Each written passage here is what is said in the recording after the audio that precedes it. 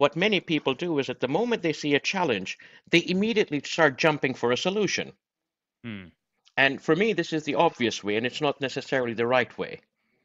And what we like to do is you study the challenge or problem at hand, why it's happening, and then you start thinking about impact. What impact do you want to achieve once this problem is or challenge is solved? What would be the impact if it is not solved? And once you've determined what is your desired impact, then going from the challenge to the desired impact, it's a simple road mapping exercise in a certain way. Hmm. And this way you also come to the optimal solution, because otherwise you come up with just a solution, and typically these solutions are short term. Welcome to the World Class Leaders Show. This is the one and only podcast for ambitious and high achievers, professionals who want to become world-class leaders. In this podcast, we deconstruct the success of high-performance leaders, share their stories, and teach the most effective strategies to move from average to greatness. This is your host, Andrea Petroni, a high-performance and leadership advisor, executive coach, and keynote speaker with more than 20 years of international and executive corporate experience.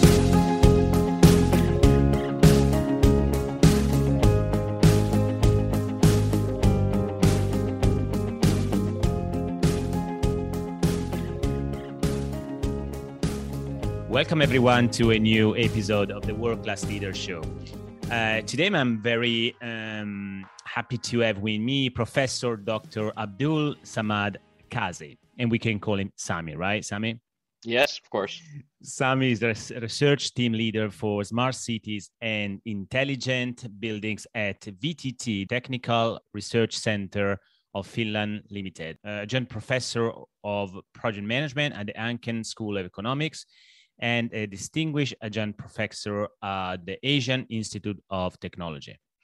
He has been involved in more than 50 international research and development projects, each project having a budget ranging from 500,000 to 25 million euros on strategic road mapping and implementation action planning, smart cities, construction IT, virtual organizations, ICT for energy efficiency, nature-based solution, and knowledge management. Sami is also the author and co-author of more than 100 peer-reviewed publications, including more than 10 books in the areas of smart cities, knowledge management, systemic innovation, service innovation, ICT for construction projects and processes, energy efficient buildings, and open building manufacturing. Sami is keen identifying the business opportunity that may emerge from technology development. He's also group facilitator for strategic road mapping and implementation, action planning. They are a strong passion. Sami has also vast experience as mentor and coach, both within VTT and external to VTT, on the matters of team management, positivity, academic excellence, and project management. Sami, welcome to the show today. Thank you very much, Andrea. Proud to be here. Awesome. So the topic of today is how foster innovation within your team. But before stepping into the topic, Sami, would you mind to explain a little bit more to the audience who you are and why you do what you do right now? I'm originally from Pakistan, so some people don't know this. That's where my roots are. But I left when I was about 4. So I moved with my parents to Bangkok, Thailand, where my father was teaching at the Asian Institute of Technology. This is also where I did my master's and PhD from later. And so that's where I had my kindergarten. Then we moved to Saudi Arabia, where I had my schooling. My father was working with the UN and then with the university over there, and then he was an advisor to the minister on, I think it was mineral resources and something like that. I don't remember the exact name, unfortunately. Yeah, okay. And then I went to do my undergraduate studies at the Middle East Technical University in Ankara, Turkey. Then I had a stint, and that was when I said, okay, I'm not ever going to study again. Study is too hard and difficult. But then I worked with industry for about a year in Pakistan, and I realized that one of the main things which was missing in my life was learning.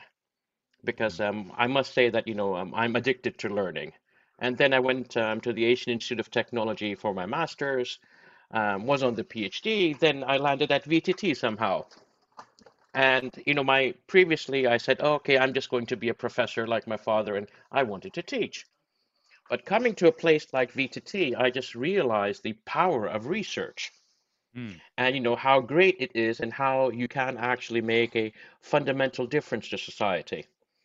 So I've been at VTT proudly for 22 years. Yes, I did finish my PhD in between.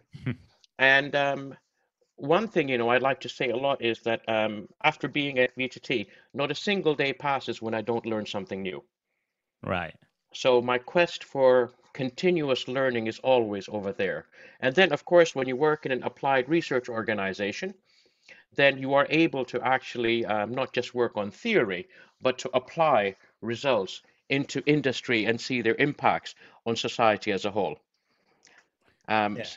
so I think maybe in a nutshell, that's my journey. I think perhaps I forgot to mention, but my bachelor's degree has been in civil engineering, Hmm. my master's in construction engineering and management, and I would say my PhD is more on construction project management.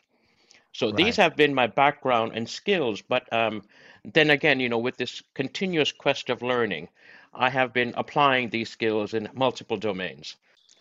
Sami, yes, it's amazing what you're doing, and I love what you say in terms of researching and learning every single day, but also the ability to apply then what you learn, and the outcome of your research into the day work in the day life of people. And I know you're working a lot primarily in the smart cities, so and that is super important for innovation in the energy industry, but also in the travel industry, etc. I would like to understand a bit more about the impact of innovation on people and organization, because I mean innovation is not just important; it's really critical for the society, but as well as for winning businesses. Really, be able to be on front of what's going on in the world. And I hear many CEOs and leaders, they keep saying, we need to be more innovative. We need to foster innovation. But sometimes for a reason or for another, they're stuck into the day by day. They're stuck into their traditional way to do business. So it sounds, in other words, much more complicated than sometimes we think, actually building innovation organization. So what is your formula for innovation? First of all, what is innovation for you, and what is the formula to make it work? Um, there are several elements to it. One thing, I would like to start off with perhaps is what my organization does. Mhm. And we like to say VTT beyond the obvious. And think beyond what is possible or what is really happening. And with just that element in mind, you are able to think much more further. Mm. I think one of the other things which I've learned over the years, and we do a lot in my organization, is that the moment you see a challenge, we try to not be engineers. Hmm. Because again, people talk about innovations coming from engineers, and what many people do is at the moment they see a challenge, they immediately start jumping for a solution. Mm. And for me, this is the obvious way, and it's not necessarily the right way. And what we like to do is you study the challenge or problem at hand, why it's happening, and then you start thinking about impact. What impact do you want to achieve once this problem is or challenge is solved? What would be the impact if it is not solved? And once you've determined what is your desired impact, then going from the challenge to the desired impact, it's a simple road mapping exercise in a certain way. Mm. And this way you also come to the optimal solution, because otherwise you come up with just a solution, which may, and typically these solutions are short-termed. I would also like to add another element that many people, they end up confusing between an invention and an innovation. Right. So the moment you are able to translate an invention into practice, be it like a prototype or a test or validate it properly, for me, that's when the innovation journey starts. Right. And once it's out there, it suddenly becomes a habit. So we don't just stop at innovation. The innovation needs to roll out and, get into a habit. It's just like second nature to us. Yeah, it sounds much easier, right, from your Natural, words, but I it, understand your point. but to be honest, it is naturally a very, very complex process. Yeah, I mean, it's very easy for anybody to say, I'm an innovative person, I have this innovation or something. And sometimes it's not even an invention. So, it may be an idea. So you go from idea to invention to innovation and then to habit. And I mean, if you just look up, any scientific source or any search engine, you'll find, I don't know, thousands of definitions of innovation. People see innovation from their own perspective. But I like to say that we need to have a passion for innovation. This is one of yes, the core values also of the organization I work at, VTT. Because if you don't have the passion for innovation, then you don't really have that passion for change. And we know today that the single constant we have is actually change. exactly. So brilliant points. Just to recap, so Sami, so essentially what you said is first, um, start from the outcome, start from really the impact that you really want to make, and then essentially is reverse, not engineering, because you say it's not really an Yeah, engineering, but reversing the process in order then to get the right innovative ideas. And the second element is as well, innovation is not an invention. We have to is such a solid point. We have to make sure that we are not confusing the two terms, because they are two different things, and that's very applicable, of course, for not only for the startup world, right, but also for those organizations that want to be innovative, but at the same time they are thinking, yeah, but we need to come out with a disruptive idea. But disruption is not necessarily innovation, right? yeah.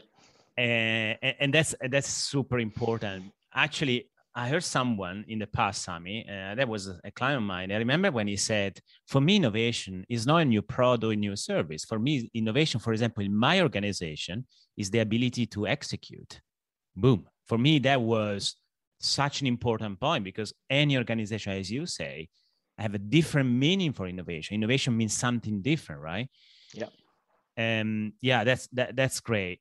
And you introduced the element of passion, and I agree, you have to have the passion. But that actually lead me to another question for you, Sami, is what are the right skills that we need to have in place in order to build the innovative mindset in our people? I think the key word over there, if you ask me, is curiosity. Mm, yeah, I agree. You need to have this curiosity. And I work in a research organization, and, having curiosity is at our core. Mm, And the moment you are curious about something, that is when you dig into details. You discover some of the reasons behind certain challenges. And then you come up with, what could be the impacts. And then naturally you come up, with those right solutions or everything. But at the same time, it's not enough just to be curious, because to drive innovation and everything, you cannot be alone. It mm-hmm. has to be something which you do with people. So it should not just be limited to a core group or, let's say, people in your team. It not only has to span your organization, but primarily it has to span even stakeholders. For example, your customers, your partners, their customers, their partners. Yes. And that is where we get into co-creation. I think the moment you start co-creating, co-thinking, brainstorming, you name it, that is when certain magic, in my opinion, starts to happen. Yeah.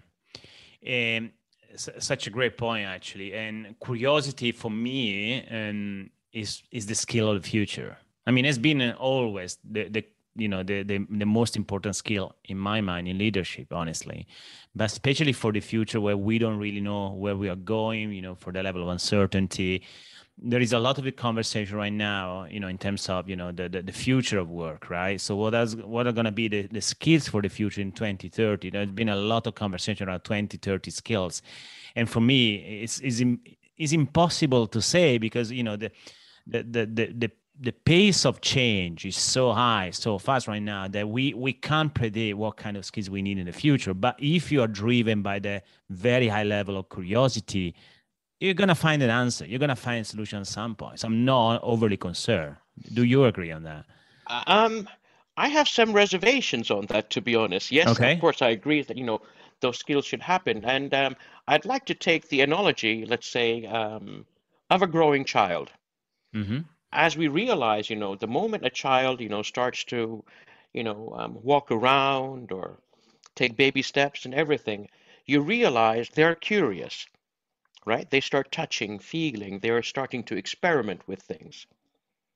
And then sometimes, I mean, not in all countries, of course, but in some countries, you realize that then they get into education.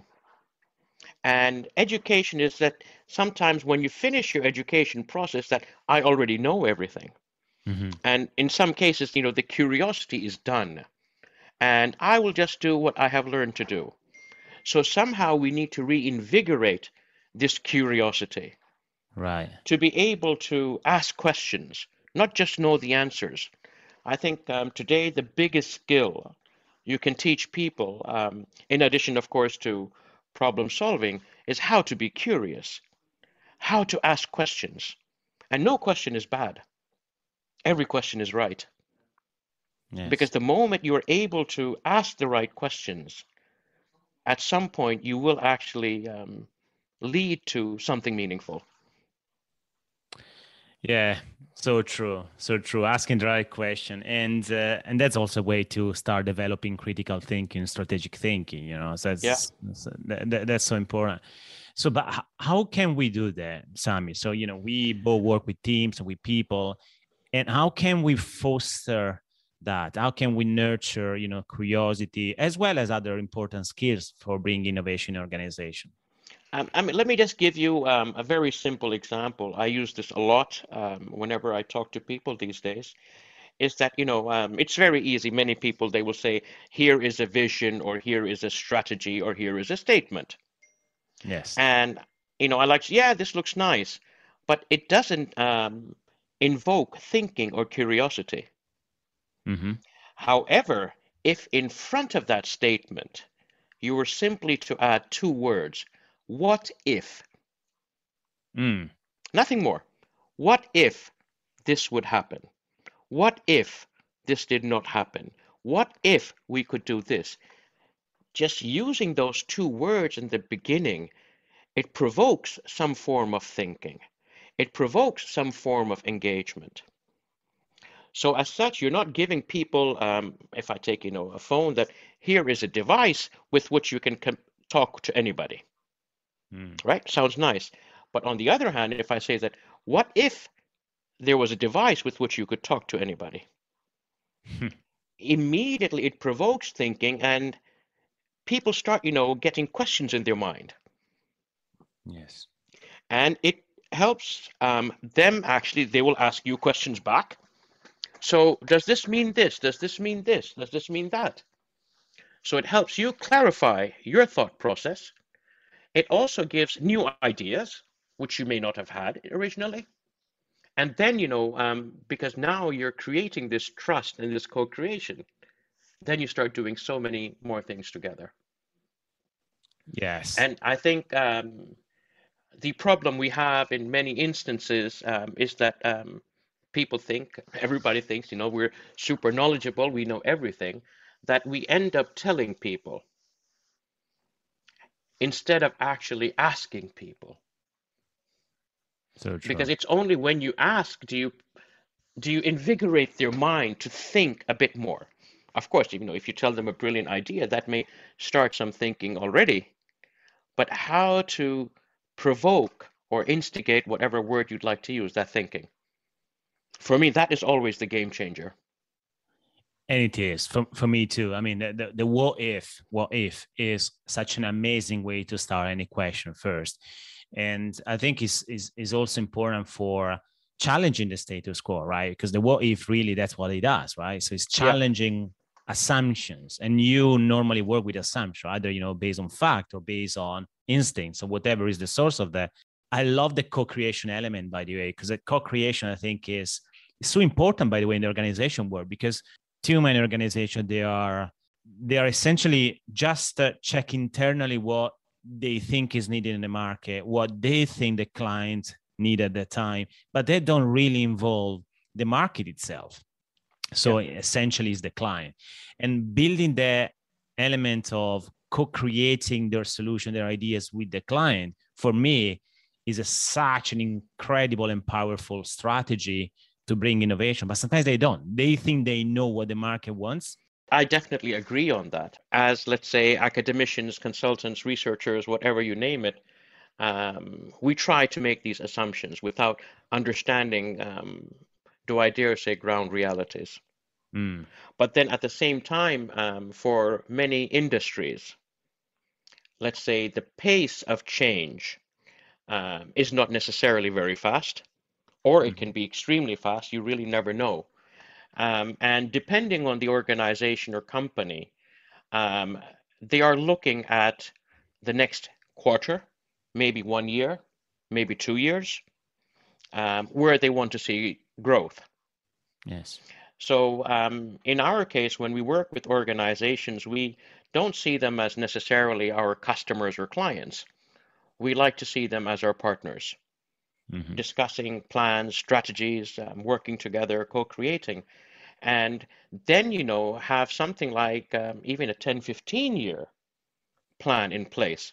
But then to ensure that at these critical moments, be they a quarter, 1 year, or 2 years, there are these milestones or showstoppers, that there is something tangible which is happening.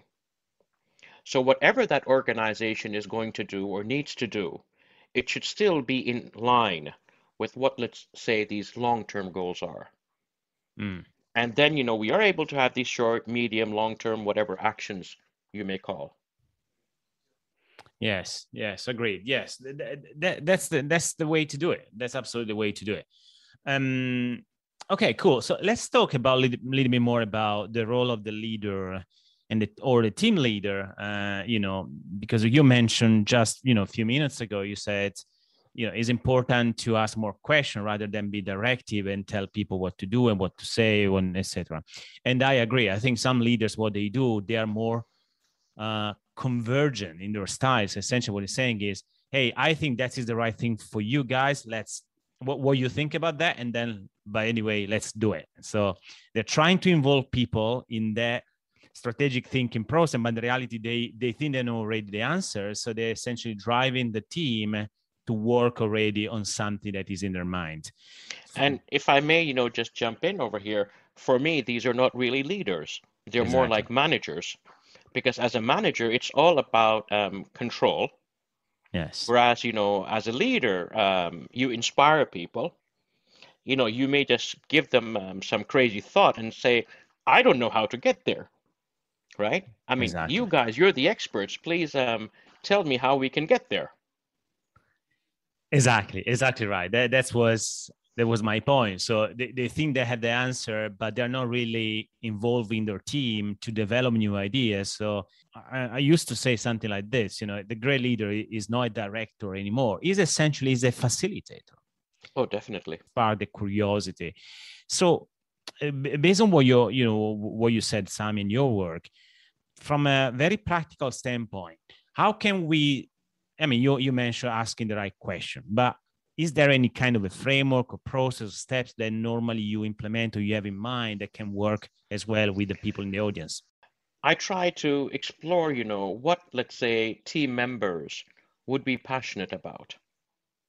Something which is close to heart. And then we pick that up and start working around that. Okay. Because then is that, how do you bring that passion into your work, and how can your work support realizing that passion or that challenge or need? So as an example, if you have a team which has an avid number of people who like to bicycle, right? Okay, let's talk about the future of mobility, because that is something which is going to excite them. Would there be any specific applications could we use? Can we redesign the future of bicycles or something like that? So again, it has to be, something which is different, something which they're passionate about. And of course, in many situations, sometimes you just need to be provocative to take people out of their comfort zone. Yes. And then I have something which I use, in work life, personal life, you name it. I like to call it my favorite black box.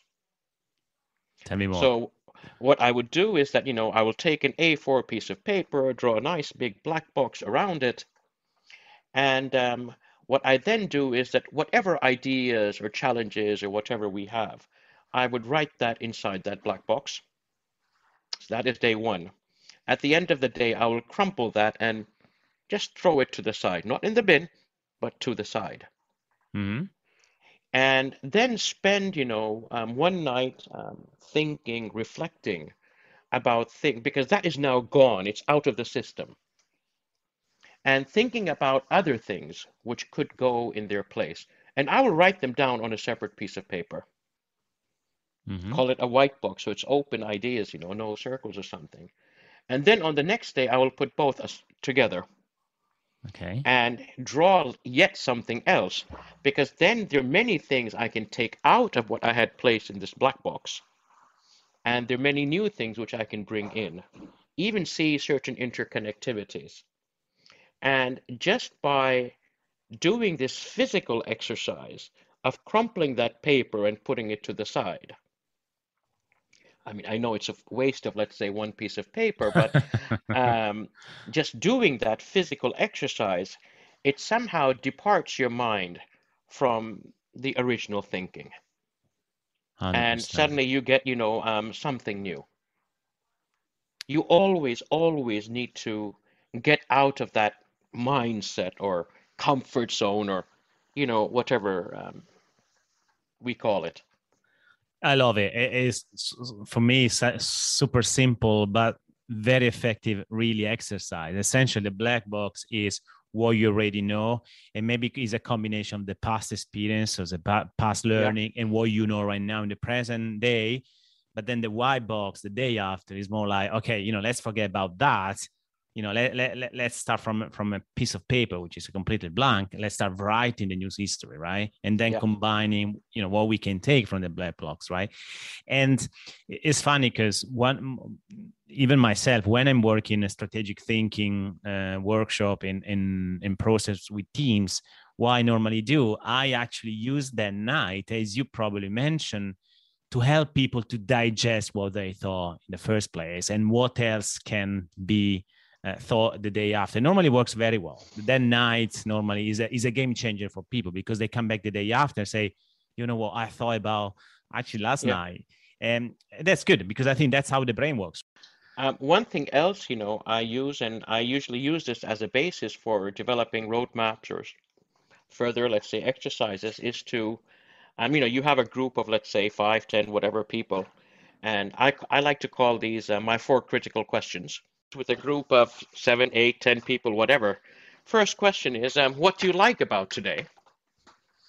And everybody has to give a unique answer. I think this is the most important part. And then, you let people have 2, 3 votes and you vote it down. Mm-hmm. And through this mechanism of these top 10, you're perhaps able to identify those 4 or 5 must-haves from today. Others, you may just need to drop out, for example. Similarly, what do you not like about today? Yes. And again, we vote down the top, which we must get rid of. The other ones, of course, we should if we can. But now we have the must-haves and the must-not-haves. Mm-hmm. And then we start looking into the future. What do we want to create or enable in the future? This cannot be something which we already have or something which we need to improve on. What is the new which we want? Again, 10 unique answers, we vote them down, get the top points from them. Right. And then my favorite question is, what do we not want to happen tomorrow? Yes. Right? Because that is then thinking about what could go wrong in the future. I don't want that to happen. And you identify those top ones.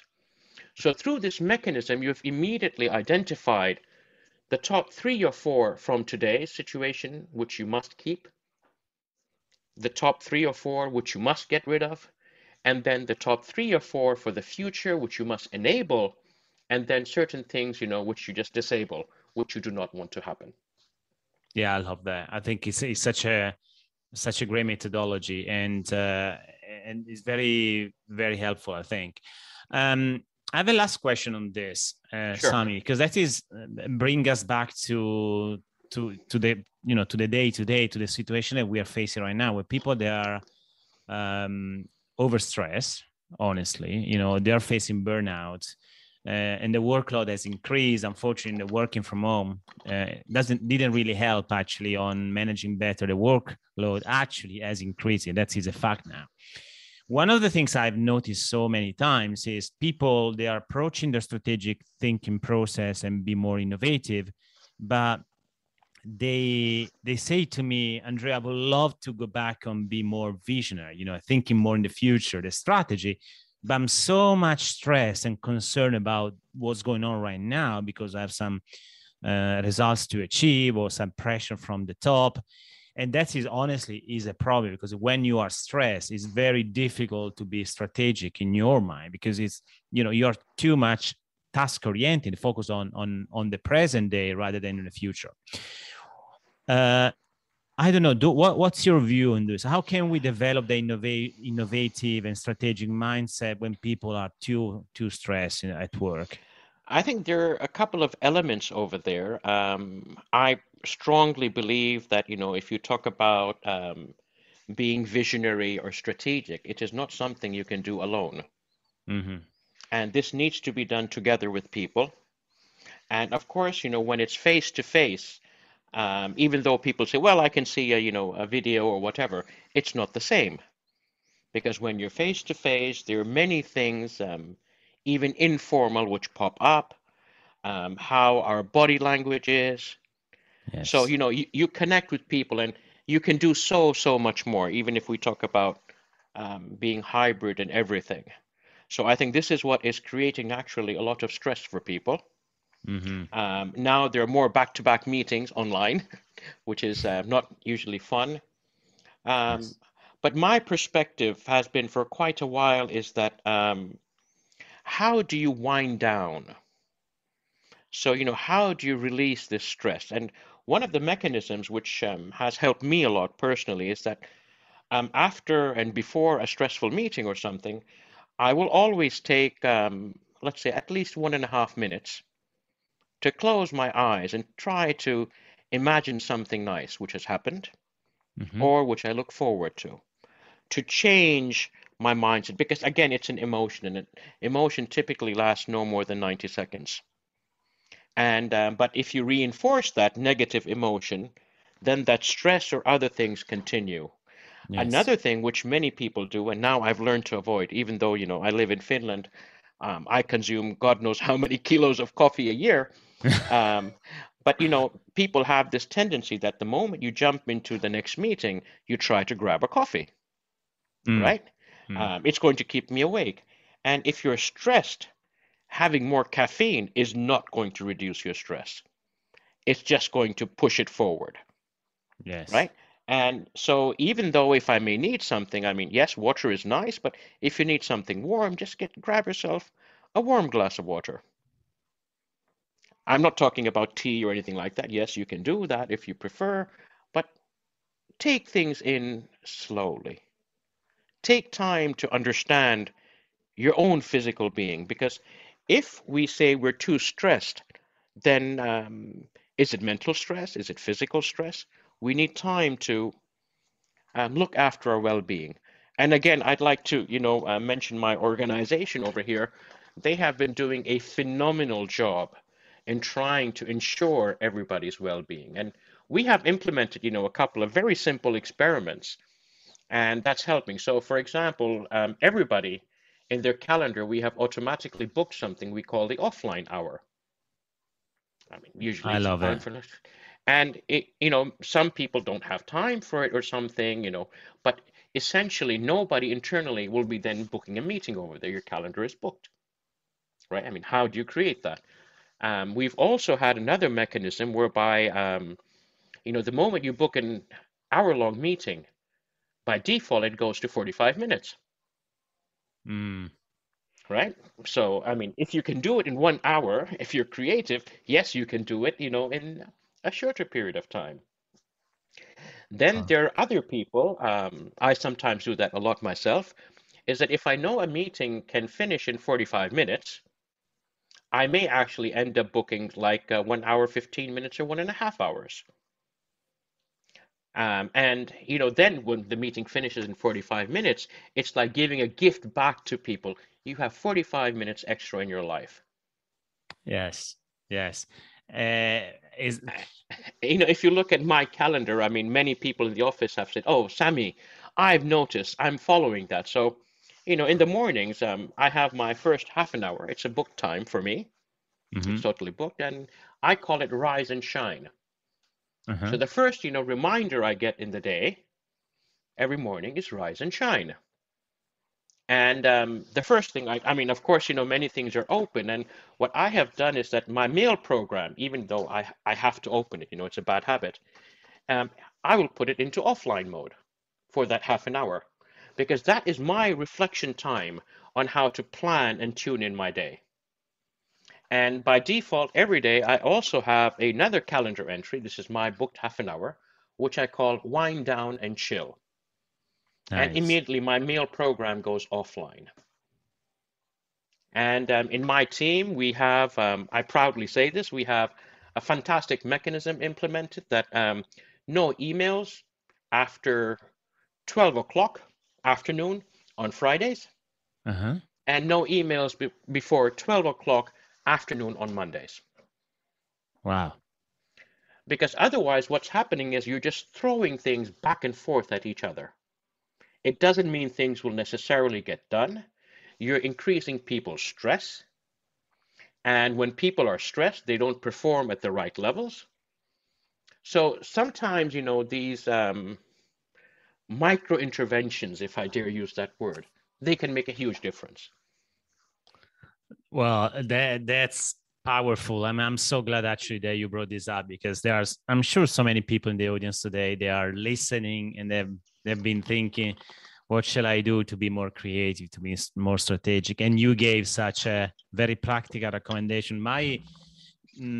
First of all, I'm a big fan of blocking a time in your calendar so no one has access. That's only for you, and be consistent, because this is your best time to be really strategic in your day, in your work. For example, what I do, I block my time the day before. So on the 6 p.m., 6 p.m. normally is my time for planning my day after, the next day. And that for me is good, because then I can start the day after and have already clarity what I have to do. Yep. But I think the major takeaway of what you said, and I agree with that, essentially setting boundaries for yourself. That's what you have to do. You have to set boundaries so no one is going to touch, or protect. You need to protect your time, because Yep. that's for you is the best way to fight stress. And because otherwise, if you get into the stress mode, you're going to get, unfortunately, a negative ripple effect on whatever activity that you do, right? Exactly.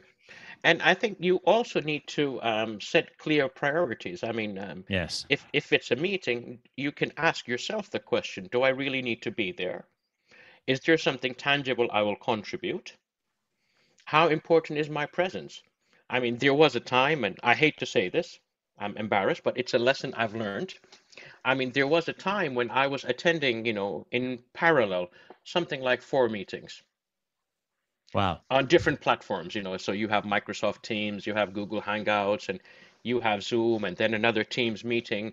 And I would have, my sound controls open, so playing around with where I'm getting more sound, where I'm getting less sound. And it was me, I'm present, but I was not present, Of course not. right?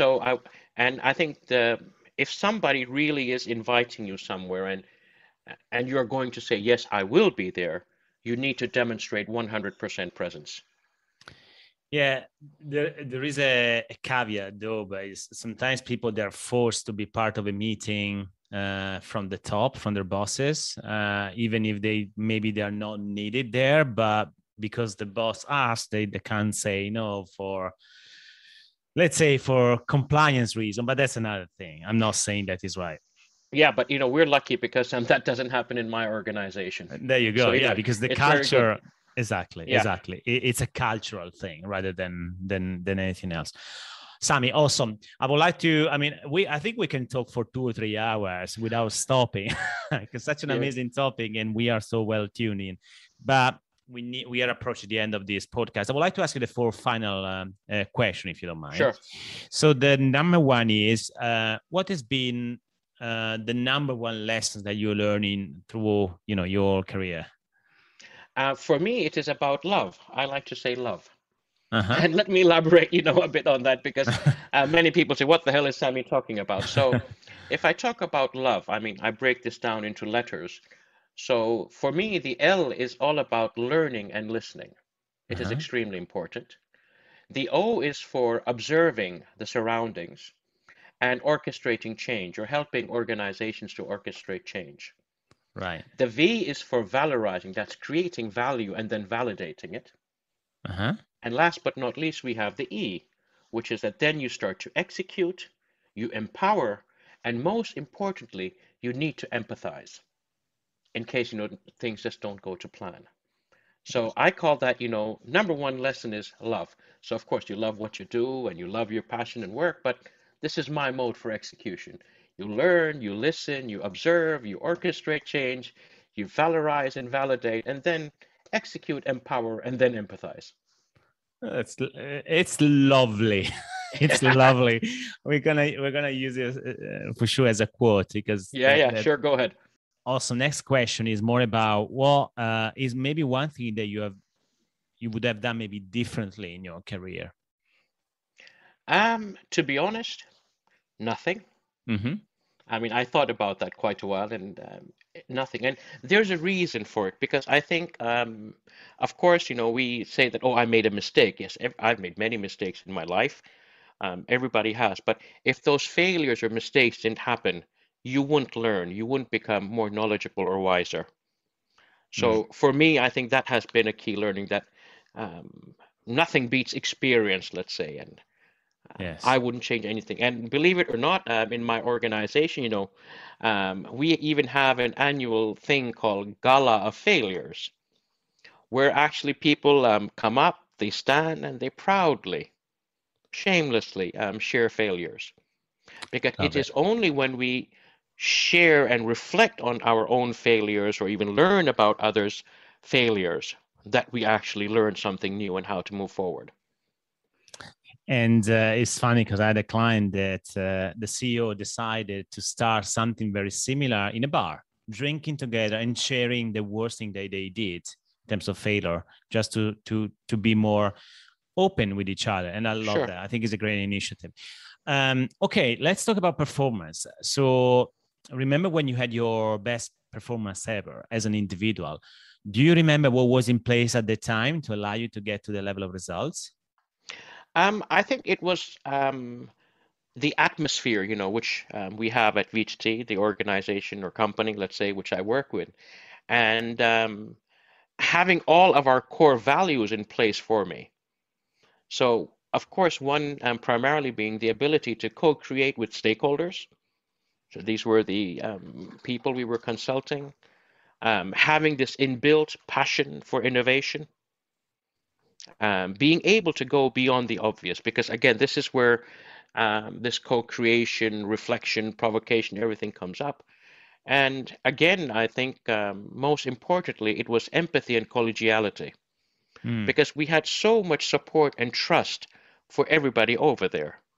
Because only when you are able to have that support and trust can people actually open up. Because it is only when the shell is open that you realize all the value inside. Yeah, awesome. So it's the environment essentially is the main thing.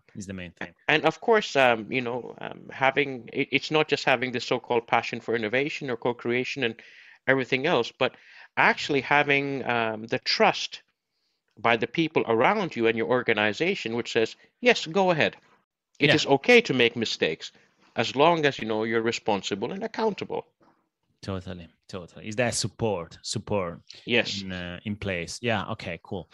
Final question. So, given as well, your education, your story, your addiction to learning, I'm so curious to know what has been one book that has had the most, impact on your life, on your career. That is a very difficult one, to I be bet. honest. I go through many, but there have been some which have transformed the way I think, at least. There was this book by Donella Meadows on systems thinking. Mm-hmm. Of course, many people have read, let's say, John Sturman's book on business dynamics, or then the godfather of systems thinking, Jay Forrester. But I, in particular, like Donella Meadows' book. Because with systems thinking, you see things at a systemic level, and it also provides answers to why certain things are happening and how they're happening. Yes. I must also, give a shout to Stephen Covey for his book, The 7 Habits of Highly Effective People. I know people love it and everything.